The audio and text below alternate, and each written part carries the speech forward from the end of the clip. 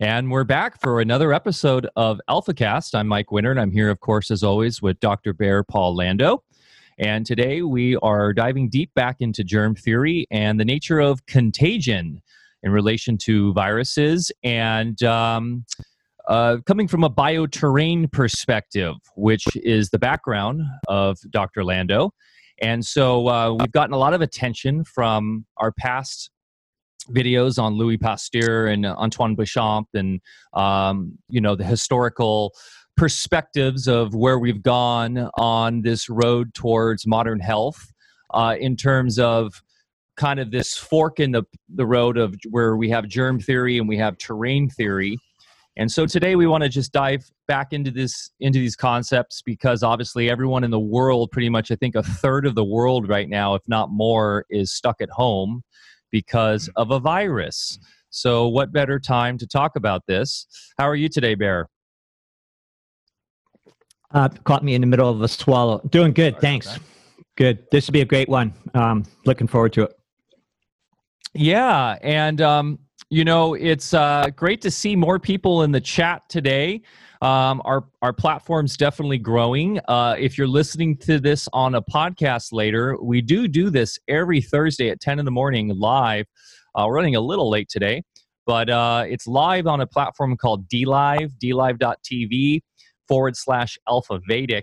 And we're really embracing this platform. It's an alternative platform that is as of now, doesn't have the censorship that something like YouTube has. So we're embracing these these newer technologies that are allowing for this kind of information to get out. So please go on to dlive.tv/AlphaVedic and subscribe. And you can join in the chat.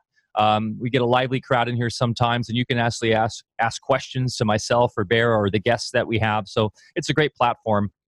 And we are getting a lot of new subscribers and people to the channel. And, I just wanted to give a little background real quick before we dive in today. AlphaVedic is many, many years in the making here. In fact, I remember, Bear, when I had a conversation with you, when we were really just starting this back in 2014, maybe 2013, when we had a conversation on the phone about germ theory. And it kind of shocked me when you told me about contagions and how, we don't get sick from outside bad guys and germs. And I was just, I asked you a lot of these questions. I think we had like a 2-hour conversation, and essentially that's what we're going to do today. But that was, back in 2014 when we really started to kick in the company, and it's grown. And really, this is a family company, with the Landos and myself. And we have a farm up here in Northern California on the border of Oregon, and we grow herbs and we make products. And if you want to support us, you can go to our website, alphavedic.com, and see all the wonderful products that we hand formulate and sell. And these are all formulated by Bear based on his decades of clinical work. And now we're offering these to the public directly from our website. So if you want to support us, that's the best way to support us and support your health. It's a win-win really on both sides. You can go to alphavedic.com. We've got an exciting new website coming out with an amazing new line of products. Our Life Force protein line has been totally revamped with a focus on immunity. We're bringing back our whey protein formulations as well, the goat whey. And it integrates colostrum and all sorts of amazing immunoboosting adaptogens and everything that Bear has put a lot of time into. And so we're going to actually have a pre-sale on these because we have a limited supply. So we'll have more information on that soon. But really, really exciting products coming out, as well as our new C60 line that Bear has been working on. So, so much. You can go to alphavedic.com. The old site's still up, but we're hoping to have the new site up in a week or so. And then we'll start teasing and pre-selling these new products. It's really exciting, Bear. I can't wait to get these out to the public. So that being said... Yeah, me too. And everything's ready to go. Just get the technicalities done and we'll launch. And very timely with what's going on in the world because they're really suited to people's concerns. Yeah, I'm really excited about them. I can't wait. I'm a big fan of our products myself, so I take them every day, and it's really changed my life. We'll get a little bit into my perspective today, but mostly it's going to be Bear talking. But I will say I was riddled with things like strep throat and illness for years in my 20s, and Alphavitics really turned it around for me. And really, more than the products, to be honest, it's this information we're going to go into today that really is powerful because it's freeing. It really is liberating information, and I think it's more timely than ever. So let's get into it today. Let me just give a little background on what we're talking about today, and then I'll let you kind of dive in. I think you even have a presentation for us today, Bear. But basically, amidst this present climate of fear and confusion from COVID-19, a lot of people were just not trusting official channels of information, and for good reason. Everybody just wants the truth, and there's a lot of dubious statistics and conflicting reports that are amplifying this collective anxiety. In the AlphaCast community has been encouraged with recent discussions within the authentic media from medical experts that paint a not so dire prognosis on this current issue.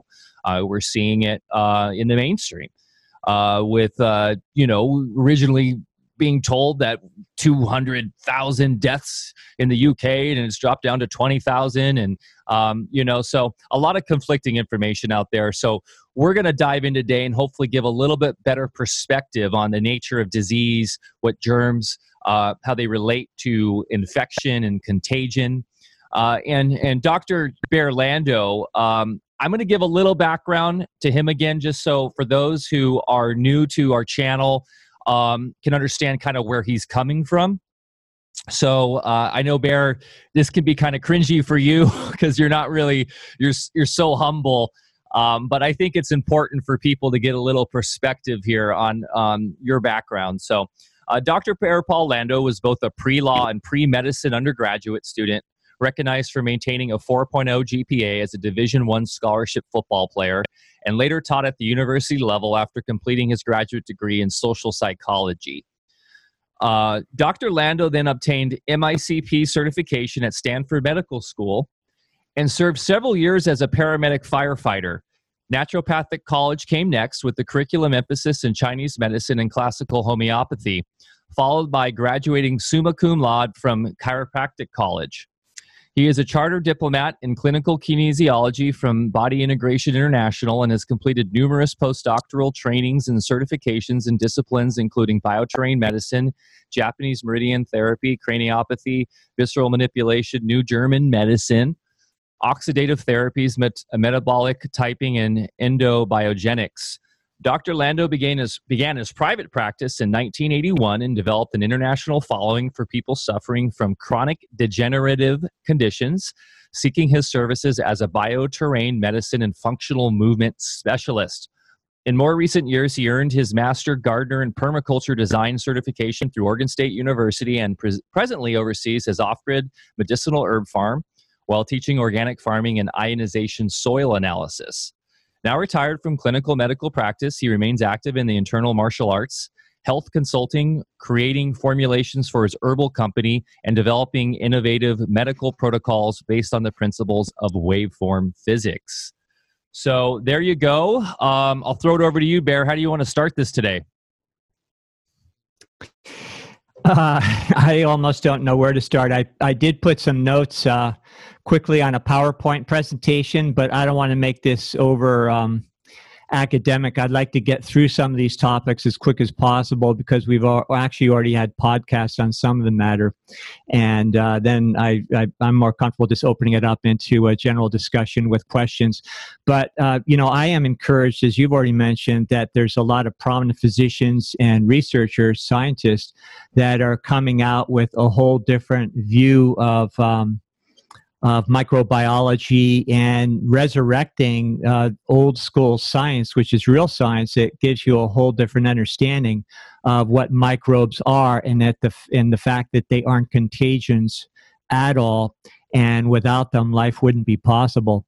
And a lot of these people, I'd encourage you to watch their videos, just doing really good presentations. They're also giving an understanding that what we're seeing under the guise of CV19 is, really kind of a smokescreen for a lot of other things going on. And, we don't need to get into that. And just so people know, I'm not suggesting that there aren't people with real symptoms out there. because there are casualties. But if you really look at the statistics without sensationalizing them the way the media is, you'll find that media reporting is very disproportionate.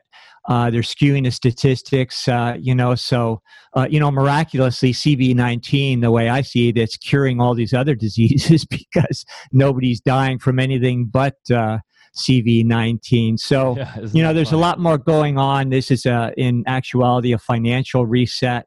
It's also ushering in the new cashless society and consolidating, governance into fewer and fewer hands. And so, Mike, did you want to say something? You look like you want to say something. Well, I did a thing for our Patreon where I kind of broke down some stats for, the official stats, and who knows what those are. And we can talk a little bit about how these tests for these quote unquote viruses play a lot into the game here, the con game.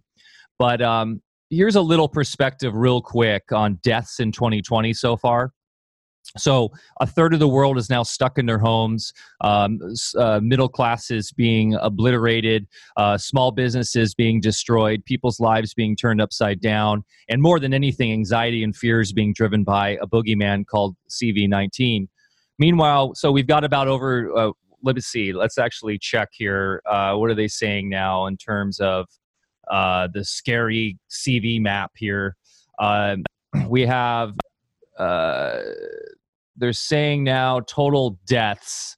They're saying 981,000 total confirmed with 50,000 deaths in so far, which is a scary number. That sounds really scary. And we'll go into how those numbers aren't even really, that's very questionable.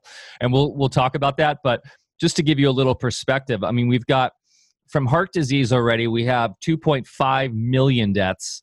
From cancer, over 2 million deaths. Children under 5, almost 2 million deaths. From smoking, 1.2 million deaths. From alcohol, we have 550,000 deaths. This is just in 2020 so far. Automobile accidents, 300,000 deaths. Suicides, almost 300,000 deaths. Malaria, 250,000 deaths. Seasonal flu, 125,000 deaths. Mothers during birth are more, 69,000 deaths.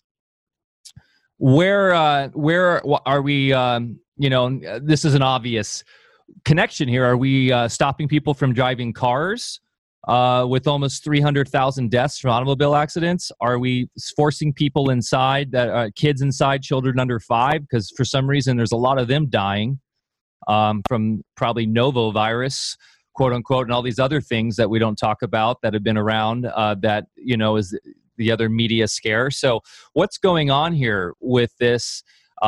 It's really fascinating that obviously there's a lot of craziness happening in the world always, and something we always talk about. This is like our number one thing we talk about on this channel all the time, is that it's amazing that people are alive after 14 with all the toxins in the world and everything and all the chronic conditions. We are a sick population. We are a very, very sick population, and we've been sold this narrative that we are at the apex of our civilization, that mankind's never been healthier, and thanks to modern medicine. But it's amazing that an average human being gets to be a teenager these days. So anyways, I just wanted to give a little perspective there, and I'll throw it back over to you. Mike, did you mention the biggest statistic of all, which is the number of deaths by iatrogenic causes from medical intervention, and also taking pharmaceuticals as prescribed, which is actually very conservative because they don't consider a lot of things? That's amazing that you bring that up. Actually, Dr. Andy Kaufman's in the chat with us today. It's so great to have him. I connected with him this morning, and he's been doing some amazing work out on YouTube and stuff, spreading this information. And he just said, don't forget the 250,000 from from medical errors, and 128,000 from drugs. Obviously, this is a bold statement to say, but and I'll say it because I don't care, because from my research is that more death has arisen from vaccinations than anything else in the 20th century, 21st century, period. So I'll put that out there. I don't care if I get flack from that. From my research, that's what I've found. So anyways, go ahead, Bear. Yeah, and thank you, Dr. Kaufman. You know, I've seen little snippets of a couple of your videos. You're doing a fantastic service out there.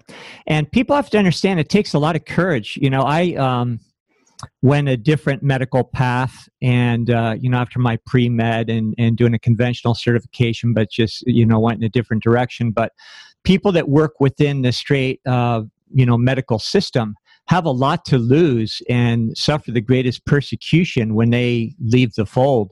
And, you know, sometimes not good things happen. You know, I've had colleagues, I had one person that we were working together with people that had cancers. I won't even mention the area and everything, but we're having a good measure of success, not curing cancer, but understanding the cause of it in the first place and learning how to work with it.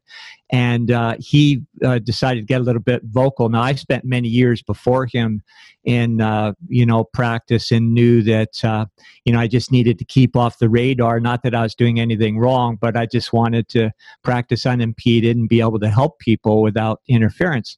So he got out there and he suffered a very untimely demise. Now, he was not only an MD, but he was from China. And anyway, he also was very well versed in Chinese medicine, but I won't say anything more about that. But, you know, that's what happens to people. So to get out and speak in today's climate is can actually be dangerous. So thank you, Dr. Kaufman, and medical doctors that are really coming out in increasing numbers. Okay, so let's jump into this here. I'll start a little PowerPoint there, and forgive me if I'm a little clumsy with this, but that's okay. I can hardly see my screen because the sun's shining in here. Not going to complain about the sun. Yeah. Oh, no. You know, and that's the thing. We are in an information war, even though I hate to use the term war, but because that's their language. And speaking of language, that's the other trick that we're dealing with, which I'd love to talk about a little bit today. That's a whole other podcast, but they get us trapped in these specific boxes because of the language that they give us to use. So when we say something like virus, that's their language. And we kind of went into the history of virology a little bit with the Royal Rife podcast we did, Dr. Thomas Rivers and the Rockefeller Institute and such. But we get trapped using their language. And that's why we're going to use terms like microzema or protids today, things that other, you know, real scientists have come up with. That's our language. And so I think that's an important thing, is to start really getting back on our terms and getting our language out there so that we can have a better stance, a better you know, foundation to work from. But that's where a lot of the confusion comes in, is that a lot of times we're stuck using the terms and the game that they've set. And that's a podcast in itself, Mike, because, you know, years ago I trained with a gentleman who was renowned at the time. He worked at the Supreme Court level, and he taught us, you know, real jurisprudence and how things have been hijacked there. But also, he was a master of language. And we've incrementally been taught to speak dog language, or dog Latin, it's called by the, and they really call it dog Latin, and they laugh at the commoners that use dog Latin because, you know, as we talk about in other subject matter when it comes to physics and waveform mechanics, when we're hijacked at the mental level and our creative faculties are being used to utter frequencies out there that are, you know, very powerful, and words have a lot of power, and these words that we're using all the time are unknowingly creating exactly what we don't want and creating the reality that other people want. And when it comes to you know, so we need to clean up our language, but it's very awkward because there's no words to describe what's really going on. And, you know, we'll run into that a little bit today. And towards the end of this presentation, we'll talk about When we get into New German medicine, we'll go beyond Louis Pasteur and all the microbe controversy and show what contagions really are on another level and how those are represented down into our physiology and microbiology. It's a lot of information that people take in, and the most difficult thing is we have to fundamentally change our belief systems and our thinking about everything we think is true. And just how William Casey from the CIA decades ago, stated very boldly that we will have achieved our mission when everything the American public believes to be true is actually false. That's where we're at now. We don't know what upside down, right side up is. We're just totally confused. And contagions are one of the biggest scams that's ever been sold to us. Now, what makes this a little bit more difficult is that people are succumbing with symptoms. And you have to understand that there are other causes for symptoms. Sorry, Mike, can you hear my phone in the back? Oh, yeah. We know people are calling you with symptoms right now.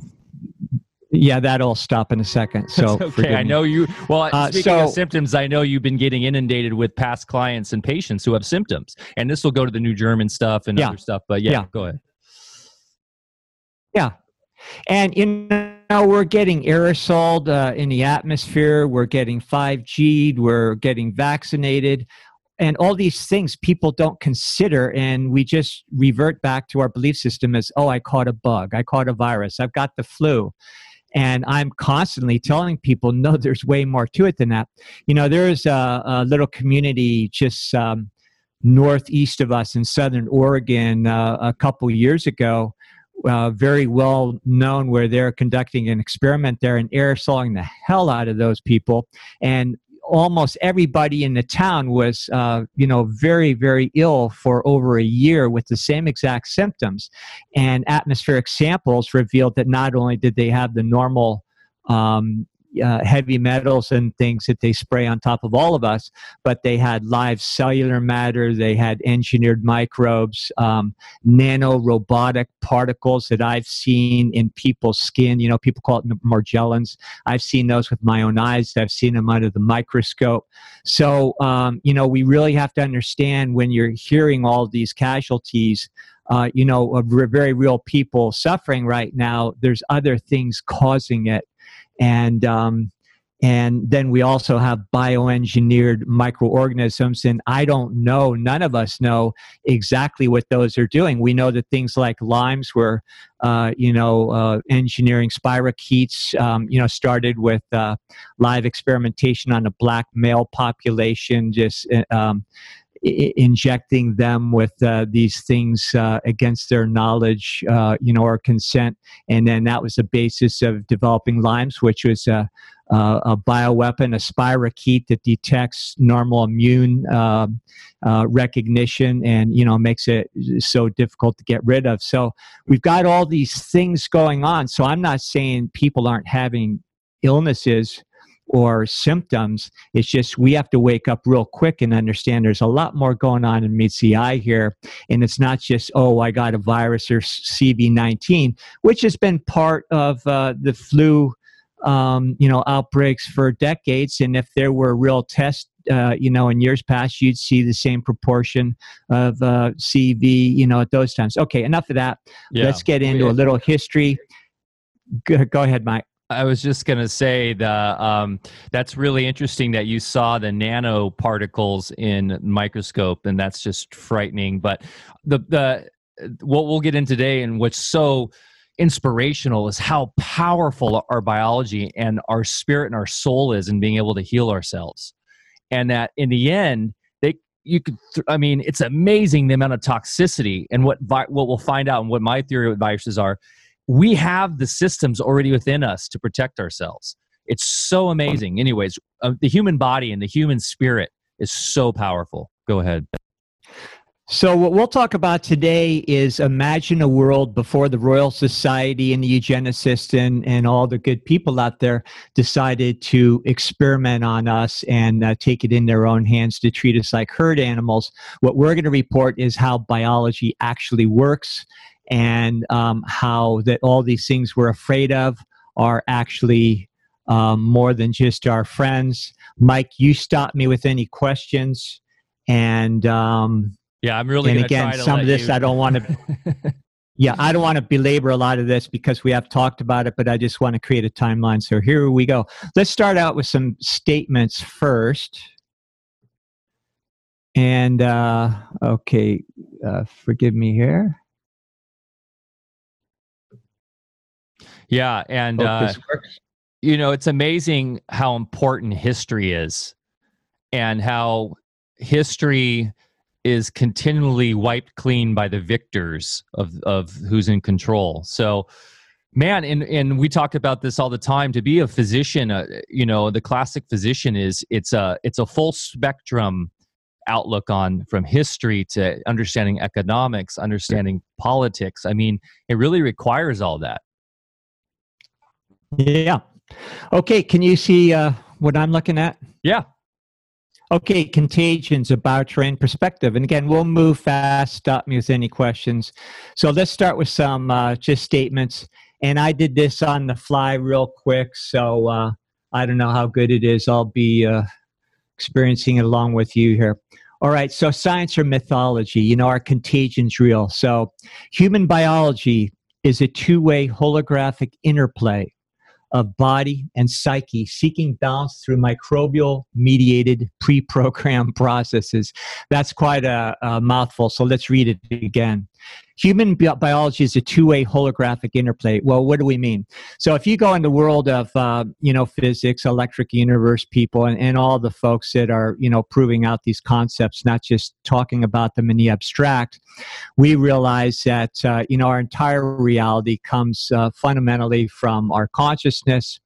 And that creates polarized electrical forces that create the vibrations that register three-dimensionally on our senses and give us our whole experience.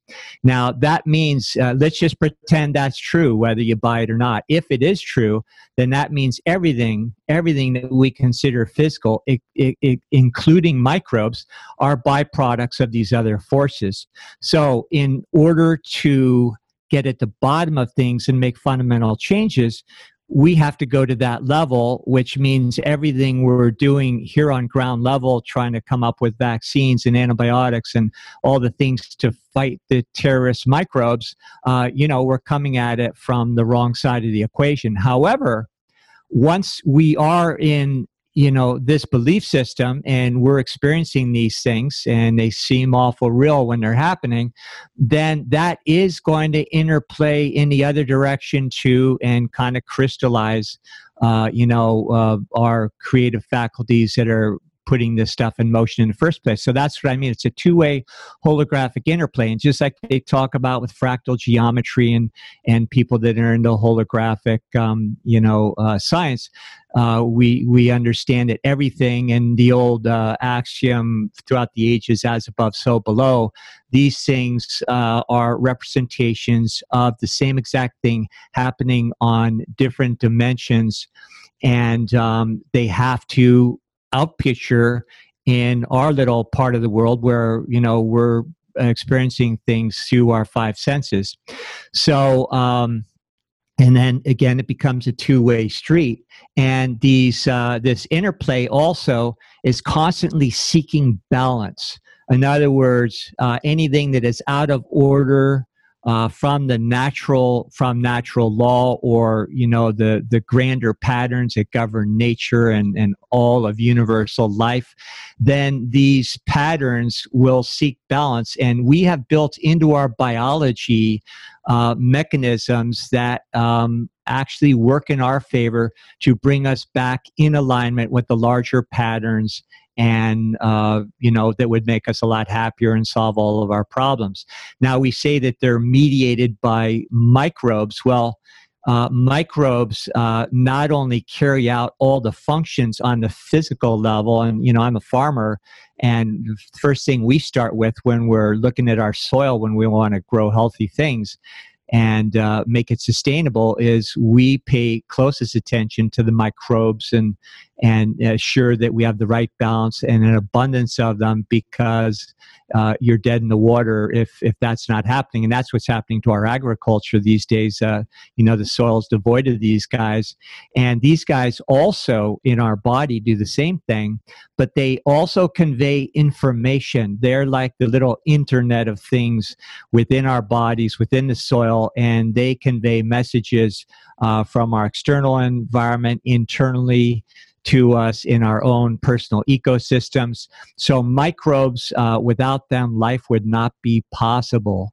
And we'll expand on that a little bit more. Okay, the second point: viruses do not exist or spread in the way we are led to believe. Now, again, take it or leave it, but there's a lot of very prominent virologists and people. Stefan Lenka is somebody that everybody always mentions because he's somebody that's really left a lot of good evidence and even done some things in court cases, that show that the conventional system had to acknowledge some of the things he was saying. But what we think of as viruses, we'll get into that a little bit more. And I, for years, do laboratory tests that show me exactly what I believe viruses to be. And there gets to be a little confusion too, because we're going to talk about pleomorphism, and that gets into the concept of protids or somatids, the way Gaston Nason termed them. And, I studied with him myself. And these guys, sometimes they're called viruses. Royal Rife said he was finding the frequencies to kill viruses. Well, it goes back to what you're saying, Mike. We use these words, and sometimes they get used inappropriately because we don't have any words for what's actually going on in the first place. So we'll talk more about that. Béchamp, the seeds of... Go ahead. Béchamp called them vibrions or something that the microzema created. Yeah. So, yeah. There's different words. So the seeds of bacteria and microbes exist within us and do not infect, but are instead activated. We'll build on that a bit. Interference with the biphasic activation of microbes can lead to dangerous or chronic symptoms. When I say biphasic activation, now you have to get into the principles of German medicine, which studies within New German medicine went so far beyond what our conventional medical studies do as far as proving their premises and actually giving physical evidence that what they're saying was actually true. We'll get to that. A deficiency of the necessary resources required by microbes to carry out the intended corrective functions will create a biological plateau of unwanted symptoms. A biological plateau is just something that I have used over the years because I don't know how else to describe it. We'll talk about that a little bit more. But, the reason why microbes sometimes look like they're creating problems is because they are being stymied to fulfill the mission they were intending to do in the first place. And when they were, secreting different things that give us fevers and, inflamed tissues and create all the other things we call symptoms, if they do not have the proper resources or are stymied by medical intervention, antibiotics, and that sort of thing, then these microbes let's just say overstay their welcome in certain phases of pleomorphic progression. And then, we feel sick, for a long time. And also it can become dangerous. And it's not through any fault of them or any intention of them. It's because our ecosystem has been tampered with. So the next one, fear-based assumptions grounded in the ignorance of these natural mechanisms represents the biggest impediment to personal health and collective progress. Because when you understand that your own system is designed to heal you and keep you in optimal health, then you will no longer fear these exact mechanisms and lead you to make some very uninformed decisions that are going to work against you very strongly. And of course, fear creates more biological toxins than any other. I'd rather get chemtrailed all day long than live in a state of fear. You can survive that better than if you live in a state of fear. And that's a real physical thing. Okay, the last one, we say theories of germs and germ transmission are based on dubious research, limited by the vested interest of medically accepted technologies and scope of research. So I think that's pretty self-explanatory. So any comments so far, Mike? It all makes sense. I mean, basically the fear-based assumptions are obviously huge because that's what we're seeing right now. And we'll get more into with New German Medicine, how fear literally creates the biological expressions that result in the symptoms of disease. Just fascinating. The first one, the human biology is a two-way holographic interplay of body and psyche, seeking balance through microbial-mediated pre-programmed processes. That's so important for people to understand. It's a really amazing system. Our body is just so elegant. It's the most complicated, amazing machine in the world, and we treat it like garbage. So anyways, the reductionist scientism that has dominated the last 150 years is just pathetic. I'll leave it at that. And understand that first statement, there's a lot of disciplines that one would necessarily have to study and understand in order to pick that one sentence apart.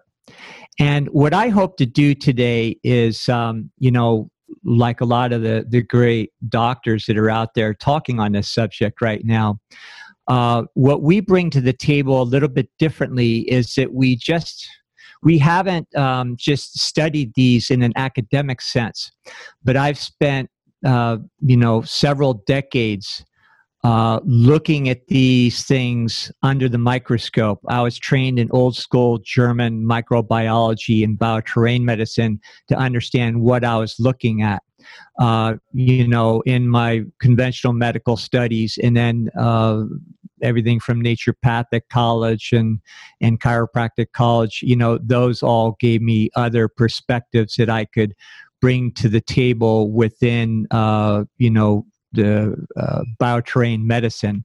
And then when you are able to do these kinds of tests, including lab tests that we'll talk about later, then you can apply therapies. And as I, over the years applied these therapies based on the findings, you see that as the bioterrain regains normalcy, then people regain their health. And you see countless people recovering from terminal situations and other kinds of chronic, neurodegenerative diseases that they say are impossible to recover from.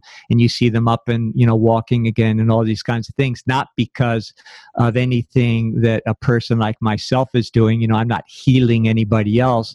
But if you understand the bioterrain and have a way to assess it and then work with it, you literally see what the other side would call miracles, but we know it's not miracles at all. It's the way things are designed to work. So on the first page here, other considerations, bioengineered organisms and bioweapons. Now that's a complication. So a lot of these organisms are, operate in stealth. They go undetected by normal immune barriers. You have cellular poisoning. A lot of what is going on these days is poisoning. We live in a remote area. We're in deep canyons, and we get protected a lot from the aerosoling.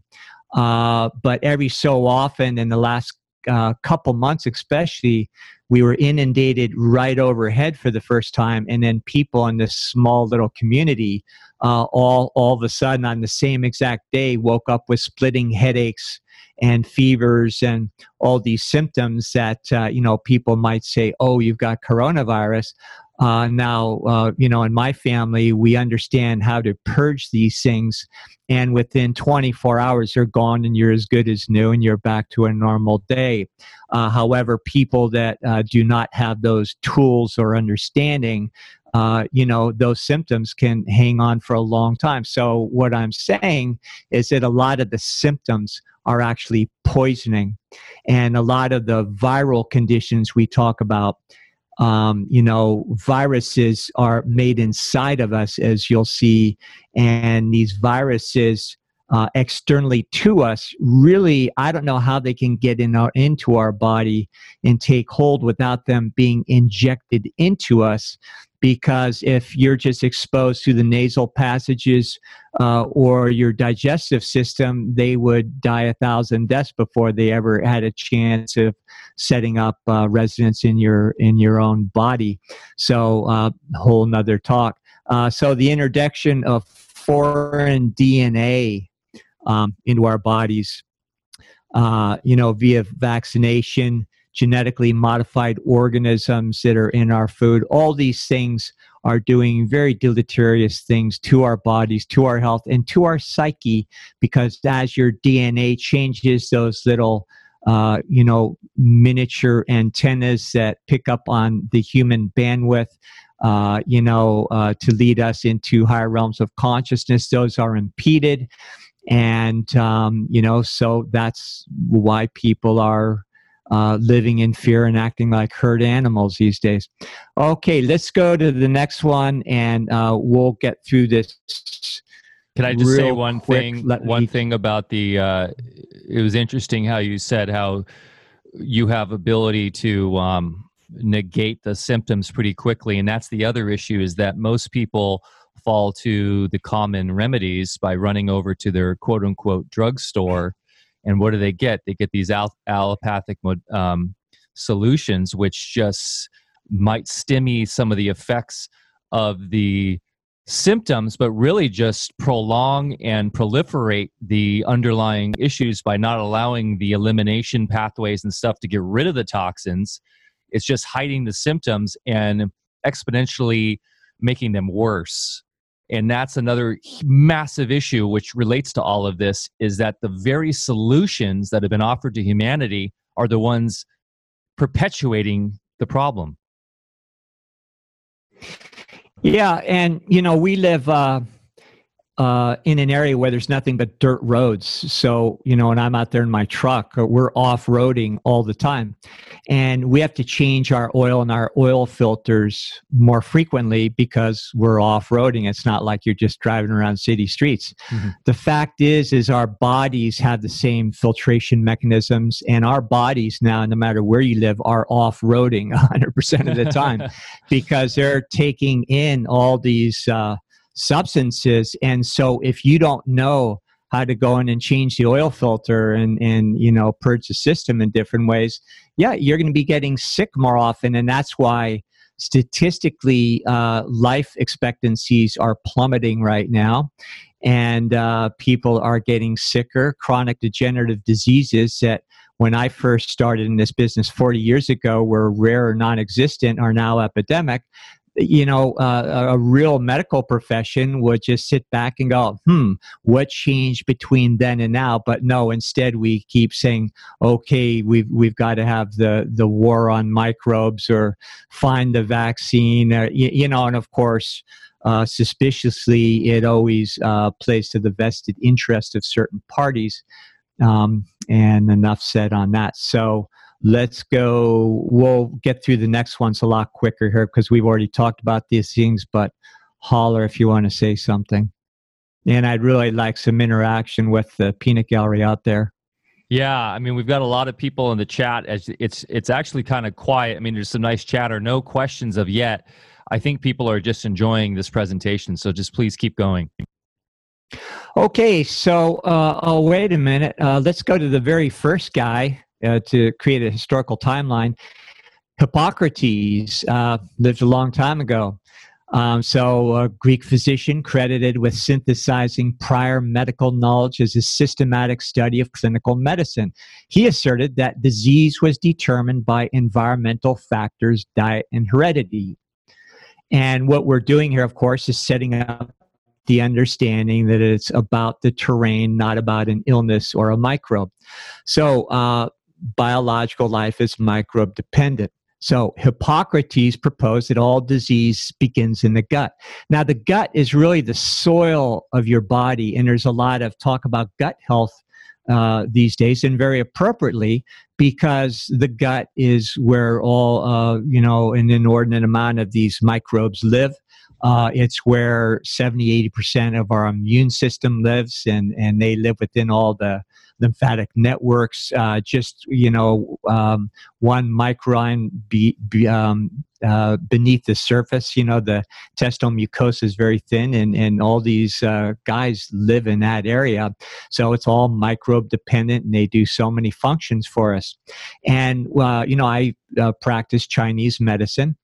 And a fundamental axiom of Chinese medicine is that all disease begins within the digestive system. So we see different places in the world, different time periods. And in Chinese medicine, this goes back thousands of years, just like Hippocrates. So everybody keeps coming up with the same thing except for our modern medics. Next point, the intestinal tract is the soil of the body, dependent on abundant and balanced microbe colonies, no different than the soil of the earth. Life would not be possible in the absence of microbes. So why are we so afraid of these guys? Let's go on to the next guy. Classic inversion. Yep, sure is. They invert reality. Beauchamp versus, So Beauchamp versus Pasteur, Mike, you did a great presentation on this, and then we followed up together and a little bit more, and I think we'll probably have to go back here. But we'll right go now, back because my presentation wasn't that great, to be honest, but I was struggling with these new concepts. I mean, I've known about them since, like I said, we had a chat in 2014 about it, but to be honest, I look back at that and cringe. I can't even listen to it. So we'll go back and revisit these. And I want to do a whole podcast on Gunther Enderlein too, because that guy's fascinating. And also Wilhelm Reich. And then, of course, Gaston Naissance. Go ahead. Yeah. And a few thousand people really liked your presentation. So maybe not that bad. Okay, the great conspiracy known as the germ theory of disease, and it is the grandest conspiracy. It's conspiracy facts, not conspiracy theory, was seeded by the political forces that were backing the now infamous con artist Louis Pasteur. And there's no other way to describe him. The guy was a snake oil salesman. Okay, so Antoine Beauchamp, his contemporary, was the real guy that did the real research, had the authentic understanding. He was a real scientist. Louis Pasteur, even during his time, his contemporaries recognized him as being kind of a second-rate plagiarist. So Beauchamp's cellular theory advocated treat the patient, not the infection. We could go, again, much deeper in this, but let's just get some ideas across. Microbes are opportunistic, and we'll talk more about that. That means if the environment is such, then they will pleomorphically change in ways to meet the demands of the ecosystem. And these microbes originate from within. We'll see that.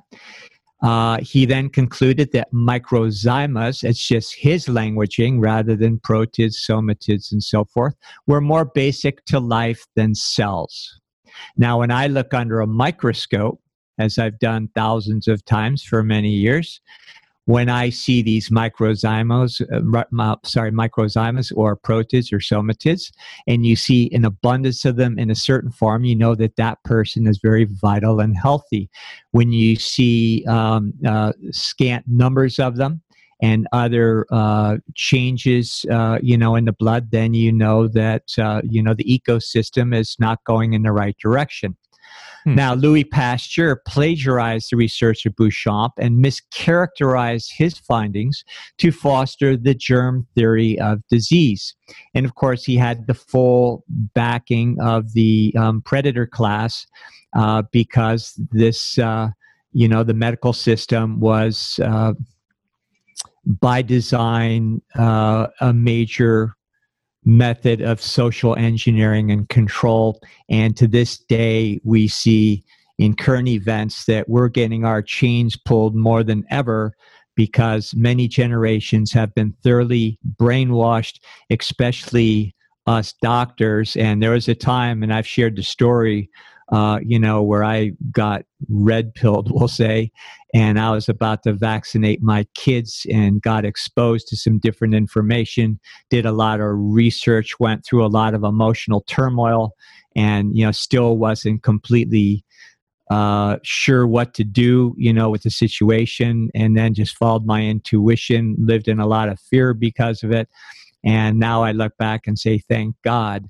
But I understand how these engrams get deeply implanted in our consciousness, and it's hard to get rid of them because people and institutions that we have been taught to trust tell us this is the way it is, and they have very impressive facilities and all the money in the world behind them, and we have been taught that doctors are gods, and no different than when you're in a voodoo culture and the voodoo practitioner shakes some bones at you. If that is your belief system, you will get sick and you will possibly die, because that is the power of our psyche. And now when a person in a white coat says you have, oh my God, coronavirus or cancer, well, is it any doubt that, maybe our health declines from that point on? So Pasteur allegedly recanted his theory at the end of his life, stating the microbe is nothing, the terrain is everything. I like that story. I say allegedly because there's some controversy whether that happened, but we'll just throw it out there for the heck of it. Yeah. All right. So the next guy we'll talk about is Gunther Enderlein. One thing I'm exploring with Louis Pasteur, and I've heard from a couple of people, is his connection to the Vatican. And I will come back with more. It's really hard to find information on this, but there are some interesting investigators making some very interesting connections. We obviously know he was connected to the king of France and the hierarchy there, but there seems to be some darker connections too. So me, I love a good conspiracy. So I'll be back with more information on that.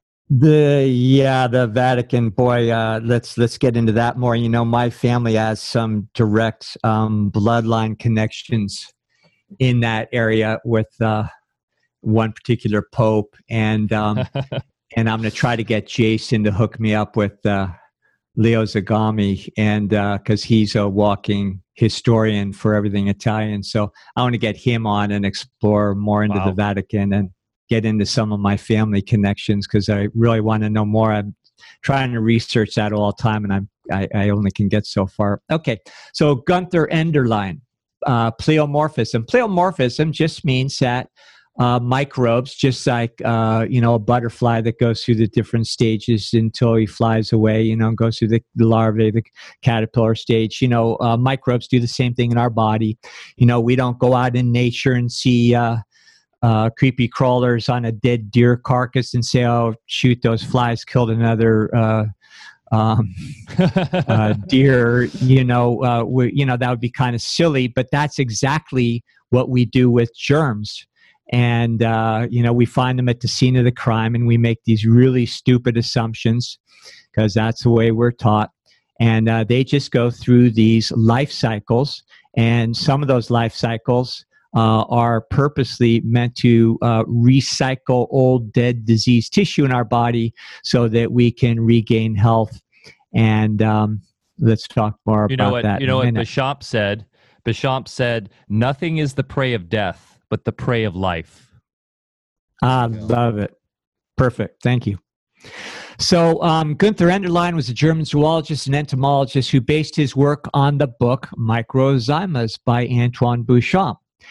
He just went the next level and was able to visualize these through microscopy, and is able to take it to the next level because he was able to see what Béchamp was able to extrapolate through other studies.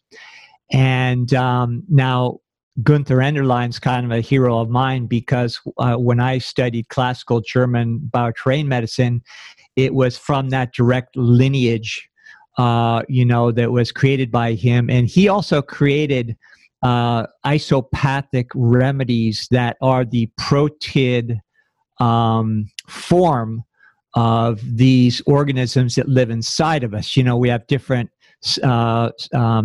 classifications of them. We have the penicillin variety, not to be confused with the pharmaceutical penicillin, but penicillin frequentans, penicillin notatum, penicillium roqueforti, Candida albicans, different forms of Candida parasilosis, mucorracimosis, Aspergillus niger, and there's many others, that work on different levels. And these are the core of bioterrain medicine. We do a lot of things to create the environment inside so that these little seeds can take hold and go clean up pleomorphic developments in the body that have overstayed their welcome and are creating problems, and then simultaneously repopulate the ones that you want, which is what you call immunology, not to be confused with vaccination, two different animals. And so bioterrain medicine really relies on repopulating these guys with the pharmaceutical preparations that Professor Enderlein developed. And of course, isn't it interesting that those are, even though I used them for decades now, they're harder and harder to find and banned in the US and Australia and all the Commonwealth countries. Okay, colloids of life, or protids, reside in the red blood cells, white blood cells, plasma, and all bodily fluids and tissues. Enderlein, surmised that these are about a 0.01 micron radius, which just coincidentally equals the approximate size of what we think of as a virus.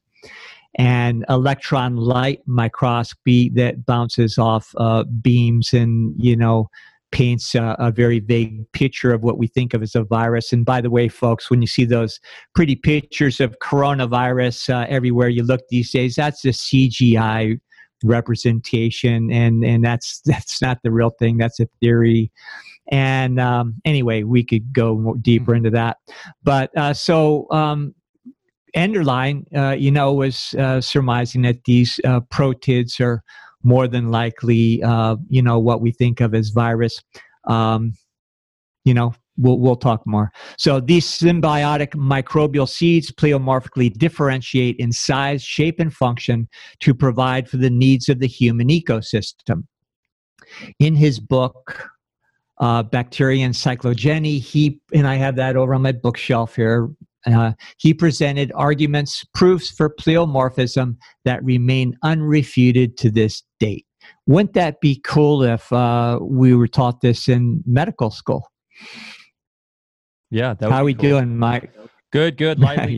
Lively chat going right now on the D Live here. And Antoine, not to always go back to Antoine Béchamp, but he is kind of the guy I geek out on right now. And I'm reading The Blood in its Third Element right now, and he basically reiterates everything that Gunther Enderlein said as well. So there is a connection here of these illuminaries that all are seeing the same thing. Now, also one thing real quick too, and I don't know if you're going to get to her or not, but if you've heard of Dr.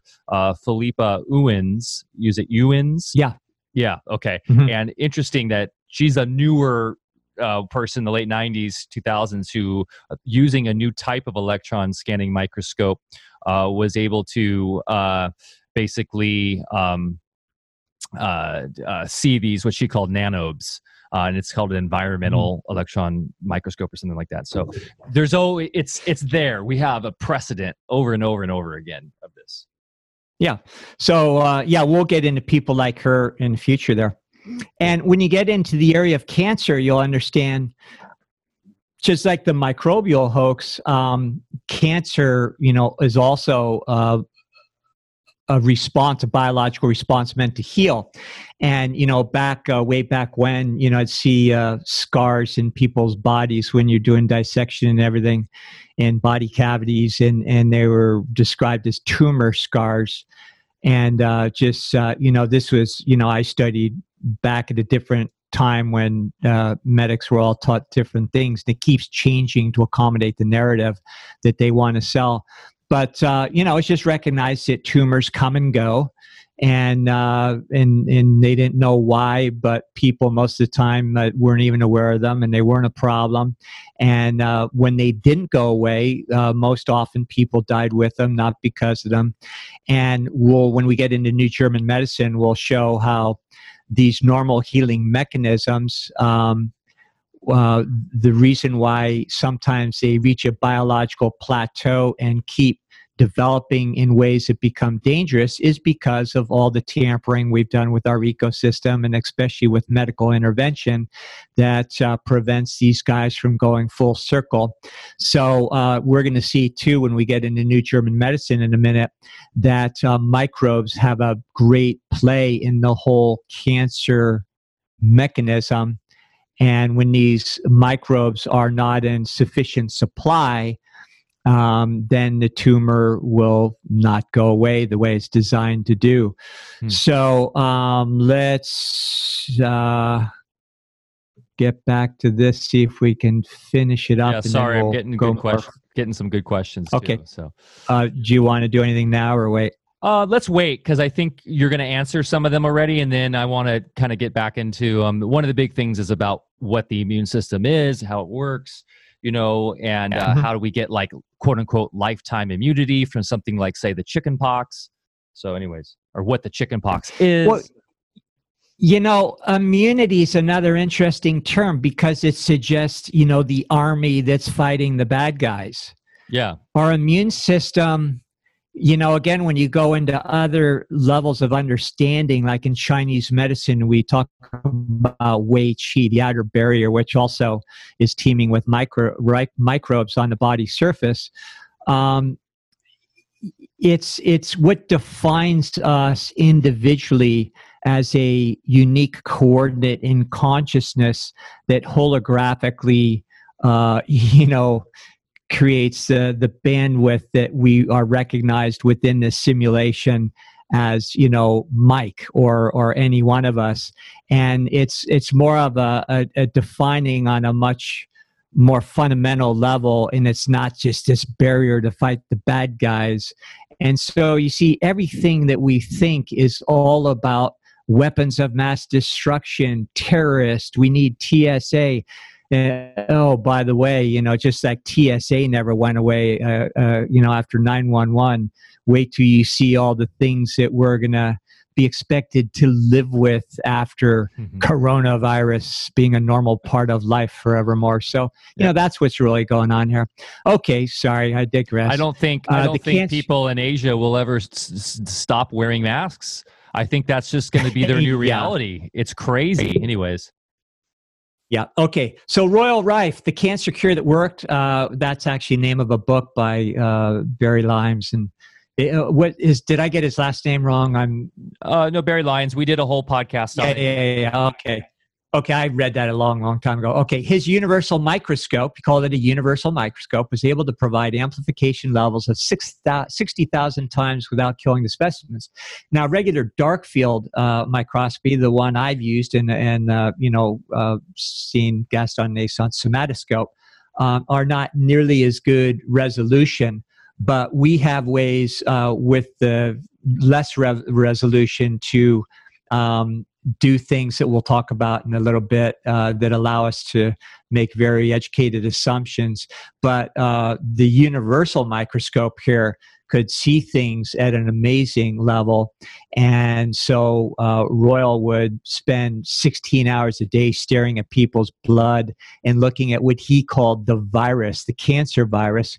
Now, again, he's using the term virus very loosely because what the hell else do you call it? And that's what people, use out there in the conventional world. And, what he was looking at, could be cell fragments. It could be the somatids and any number of things.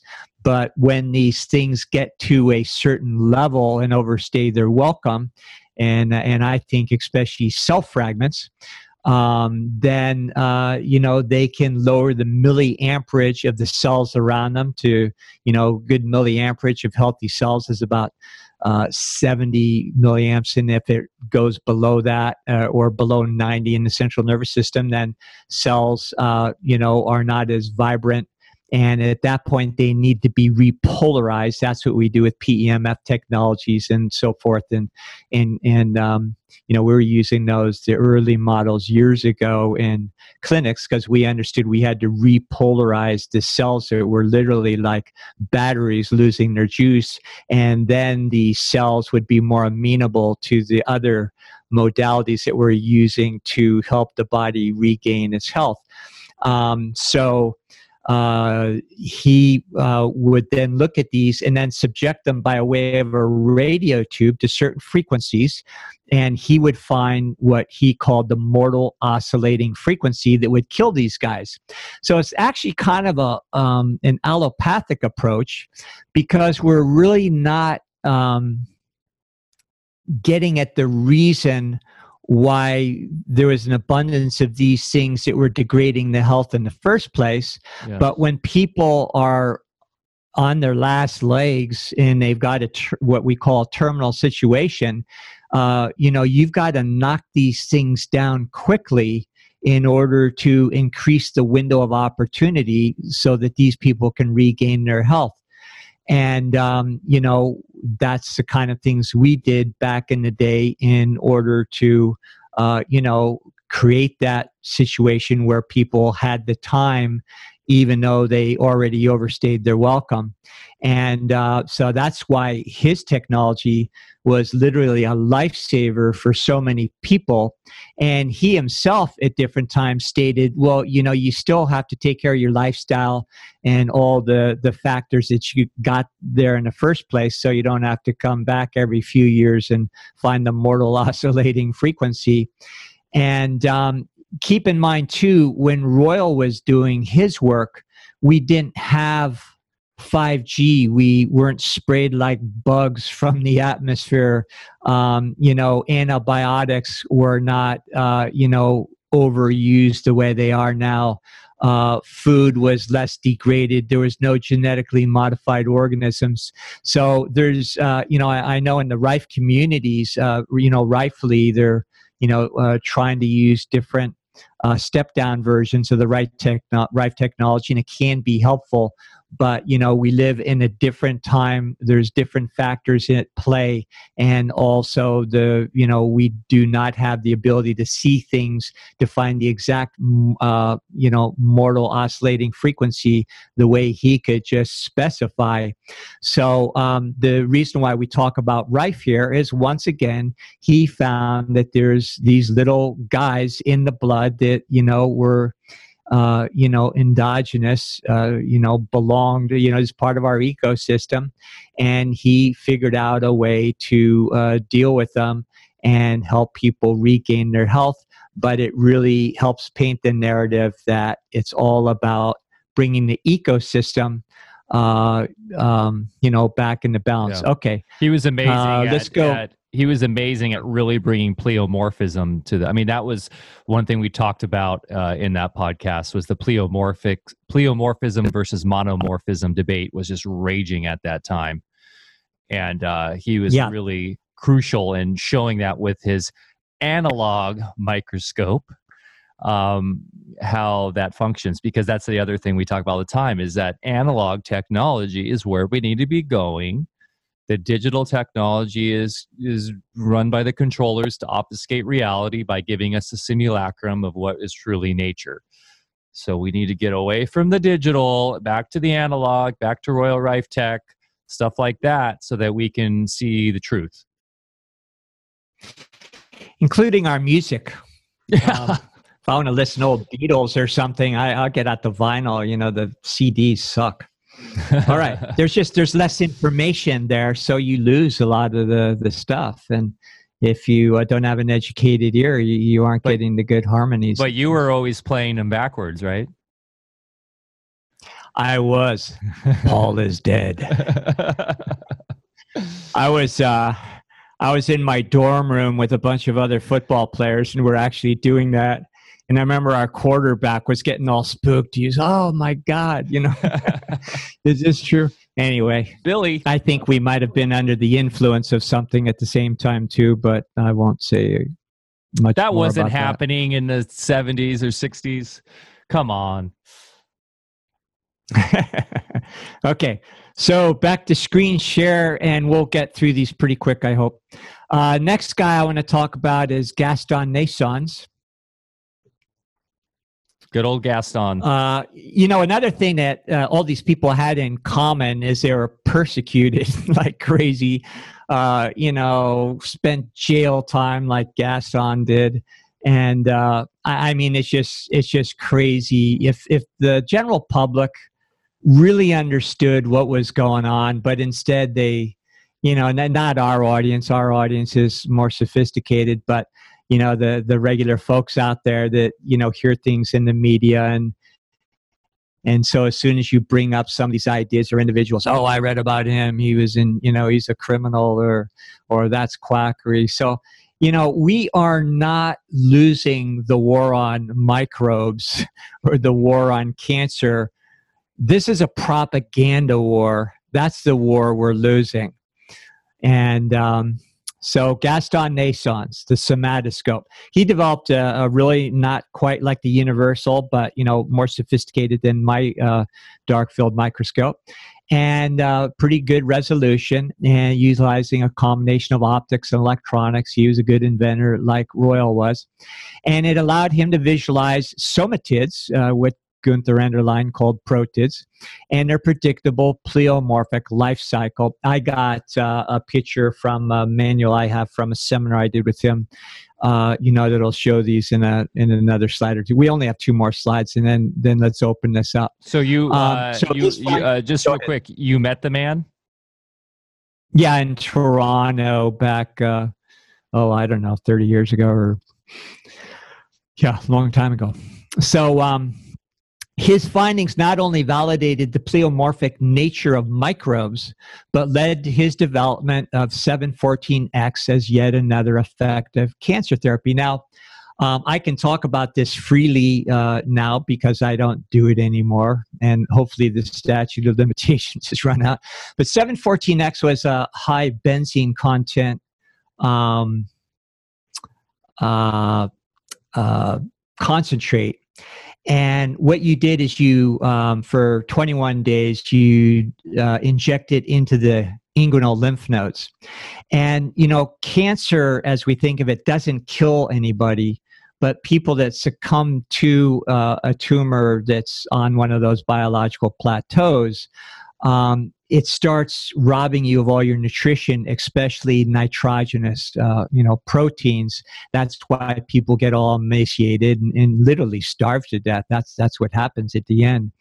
Now, with injecting this in there, and he was ingenious to figure this out, you're putting in nitrogen, which breaks up the vicious circle that you get in where these tumors are cannibalizing you in order to stay alive themselves. And after a certain amount of time, it breaks that cycle up and then allows people to, just regain, their health and redevelop tissues. And again, it was a brilliant way of widening the window of opportunity so that long-term terrain medicine could, have a chance to do its work. And, bioterrain medicine, I would boldly say it will fix anything 100% of the time. But just like Vince Lombardi used to say in football, we didn't lose the game, we just ran out of time. Well, that's exactly how I feel about a lot of cases where people, did not regain their health. So I've even gone as far as say is that diabetes can be reversed. And I've taken some. Okay, so diabetes, real quick. What you want to do is you take your blood sugar Then you take total body sugars, which is something you do in ionization analysis. I won't say more because it gets involved. And then you have another reagent that you use, a Clini test, and there's a way to interplay between those three tests, and you can see if a person is truly diabetic or not. 95% of the time, they aren't diabetic, and in 2 to 4 weeks, using certain ionization analysis techniques, you can take that person out of the diagnosis of diabetes. There you go. Okay, another good subject matter to talk about someday. Okay, we're talking about 714X. It's just good to touch on all these things because I think we'll do a whole show on Gaston Naissance. Yeah, we could. All right, so here we go. We'll just finish with, this is a quote, "I've been able to establish a life cycle of forms in the blood that add up to no less than a brand new understanding of the basis of life." Notice he didn't say disease, just like Mike, you talked about. That's the way Beauchamp looked at things too, and that's the truth. It's about life. It's not about disease. The medical establishment in its present state is a death cult. And what else can you call it when you have a group of people obsessed with death and disease rather than focusing on the mechanisms of life? It's like starting up a business and focusing on going broke rather than prospering. Doesn't work. Okay, so what we're talking about is an entirely new biology, one out of which has fortunately sprung practical applications of benefit to sick people, even before all of its many theoretical aspects have been sorted out. So Gaston was one of many people that came up with alternative therapies based on studying life. How are we doing, Mike? We're doing great. Keep it going. We've got some questions. Oh man, we're going a long time already. Okay, we'll finish. I want to get through these slides so we can get to the fun questions. Okay, and this we can do in less than 5 minutes. New Germanic medicine. Germanic New Medicine requires a complete assemblage point shift and reevaluation of both allopathic and alternative therapies. I borrowed from Carlos Castaneda the term assemblage point because I always liked it. But what it is, it's a real energetic phenomena where it's like getting red-pilled. When you shift your perspective, your basic understanding of life, then just like waking up from a dream one morning, you're seeing things with totally different eyes. So we have had our assemblage point altered so that we are seeing, as you pointed out, an inverted reality. So Germanic New Medicine requires such a basic shift in order to understand it, that we can't possibly do it any justice today or in 6 podcasts. So let's just plant some seeds for the future here. So they would require a reevaluation of both allopathic and alternative therapies because, unbeknownst to most of us holistic physicians, we're in the same old box and we don't even know it, okay? So we talk about his concept of a pre-programmed biological response. Mm-hmm. So Dr.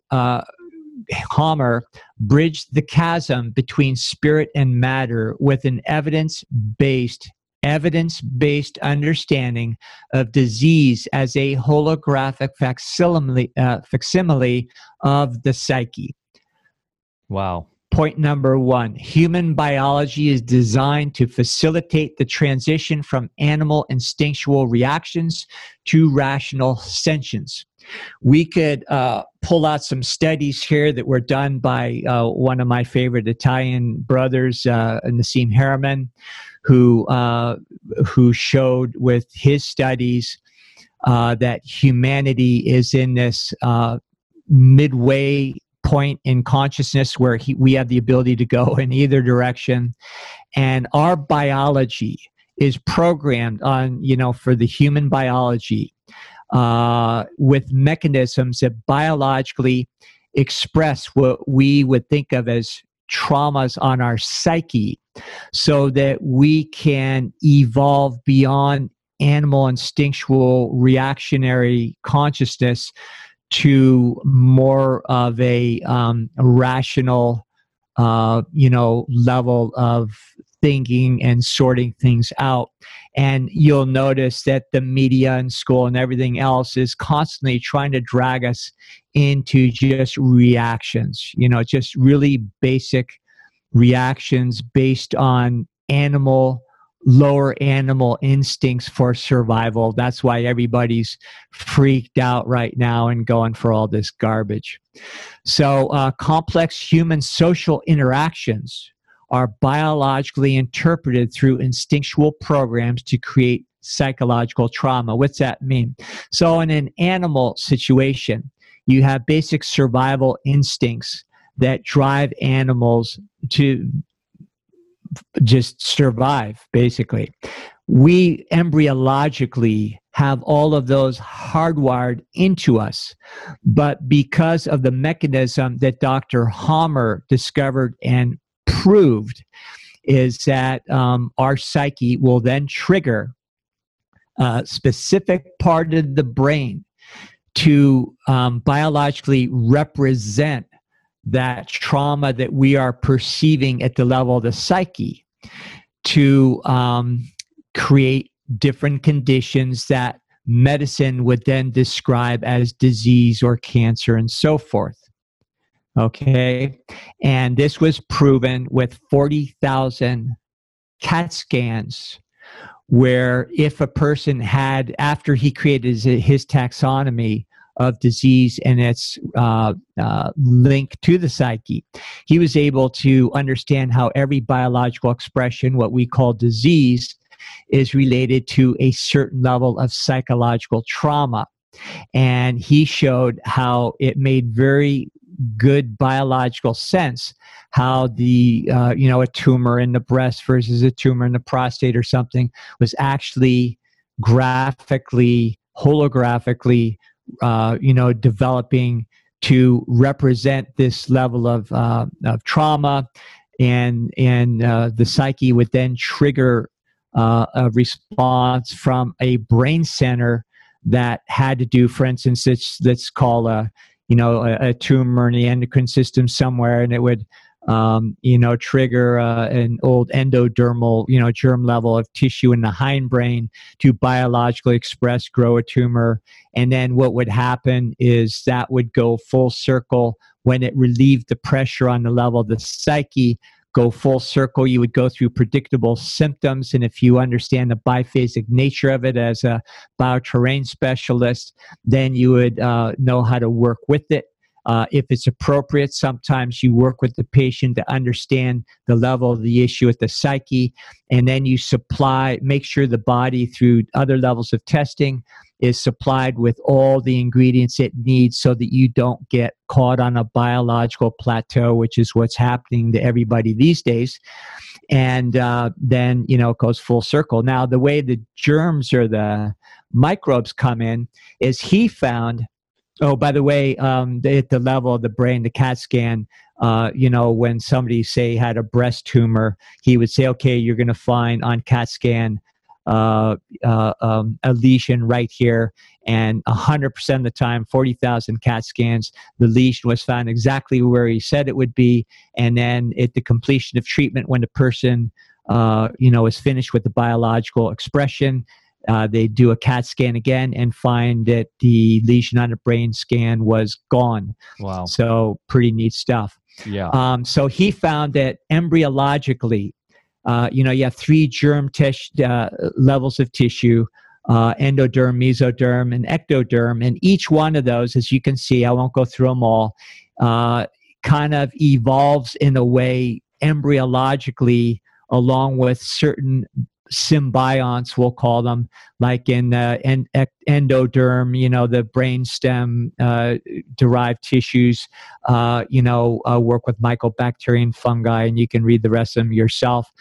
Going to ectodermal, more the recent embryological development that also corresponds to the cerebral cortex. And he said virus, and he was always careful to say if virus exists the way we think they do, because he knew it was different. I have cell fragments in parentheses because that's kind of where I come from, and these ectodermal tissues, would require these what we call virus in order to degrade the diseased tissues or the tumor. And if you intervene with chemo and antibiotics and all the stupid stuff we do, then it kills these guys. And for instance, go back to the endoderm and you have a tumor in the breast, then what happens is because there's not sufficient amount of these organisms that in phase 2 would normally secrete enzymes that would digest the tumor because it was no longer necessary, then that doesn't happen, and you get one of those biological plateaus that we're talking about. So he not only, showed how microbes play a role, but he also went more specific and showed how these microbes play a specific role depending on the tissue involved, depending on the part of the brain involved, and related it all back to how these things all evolved together on an embryological level. How are we doing? One last slide here. Good. Keep going. Okay, so we have a picture, which I won't go through to your right there, and that's what I've seen for years under the microscope when I look at people's bloods. When I see progression into bacterial or fungal forms or chondrites or all the things in between, then I can tell you exactly what's going on in people's bodies. Now, I would do something different also because without a somatoscope or a universal microscope, I can't see the resolution that would allow me to say, oh, that is a pleomorphic progression of a certain organism, and therefore I wouldn't be able to understand maybe what isopathic remedy, the pharmacology developed by Enderlein, which one to use or how to orchestrate the whole bioterrain therapy. So what I would do, and I learned this from another gentleman, we would take these isopathic remedies in a liquid form. We take about a dozen blood slides and the same blood at the same time from a person, and then introduce these liquid forms of the isopathic, say from let's just say from the strain of Mucor racemosus, and then if looking at it within moments under the slide, if all of a sudden you saw the proteids progress in a way that would give byproducts that we knew were the product of Mucor racemosus, then you knew what you were dealing with. And then there's other ways we'd measure with labs and things that would corroborate, but that's the way I would use the dark field microscope. And in the case of Mucor, one of these little proteids, one of the things they do, sometimes they go through different progressions in order to create fibrin in the blood that then becomes the basis of thrombocytes, which is the whole blood clotting mechanism. And then on the other hand, if they overstay their welcome into these advanced forms inappropriately, then when you just look at the blood and see all these cobwebs in the blood, or if you put on the developer of the Mucor racemosus that I'm talking about, and all of a sudden, all these cobwebs appear, then you knew that you had to regress that phase of Mucor racemosus back to its proteid form so that the normal viscosity of the blood would take place, occur. And that is, the main reason why blood becomes too viscous. So rather than taking aspirin a day and Coumadin, which is rat poison, and all these stupid things we do that, degrade our health because we're afraid of a blood clot. Well, if you took Mucor racemosus, not only would it be a great immunization in other ways, but it would also balance the viscosity out perfectly in a biological way, and you'd have improvements to microcirculation and all sorts of good things that you can't possibly get by taking rat poison. Okay, so here we go.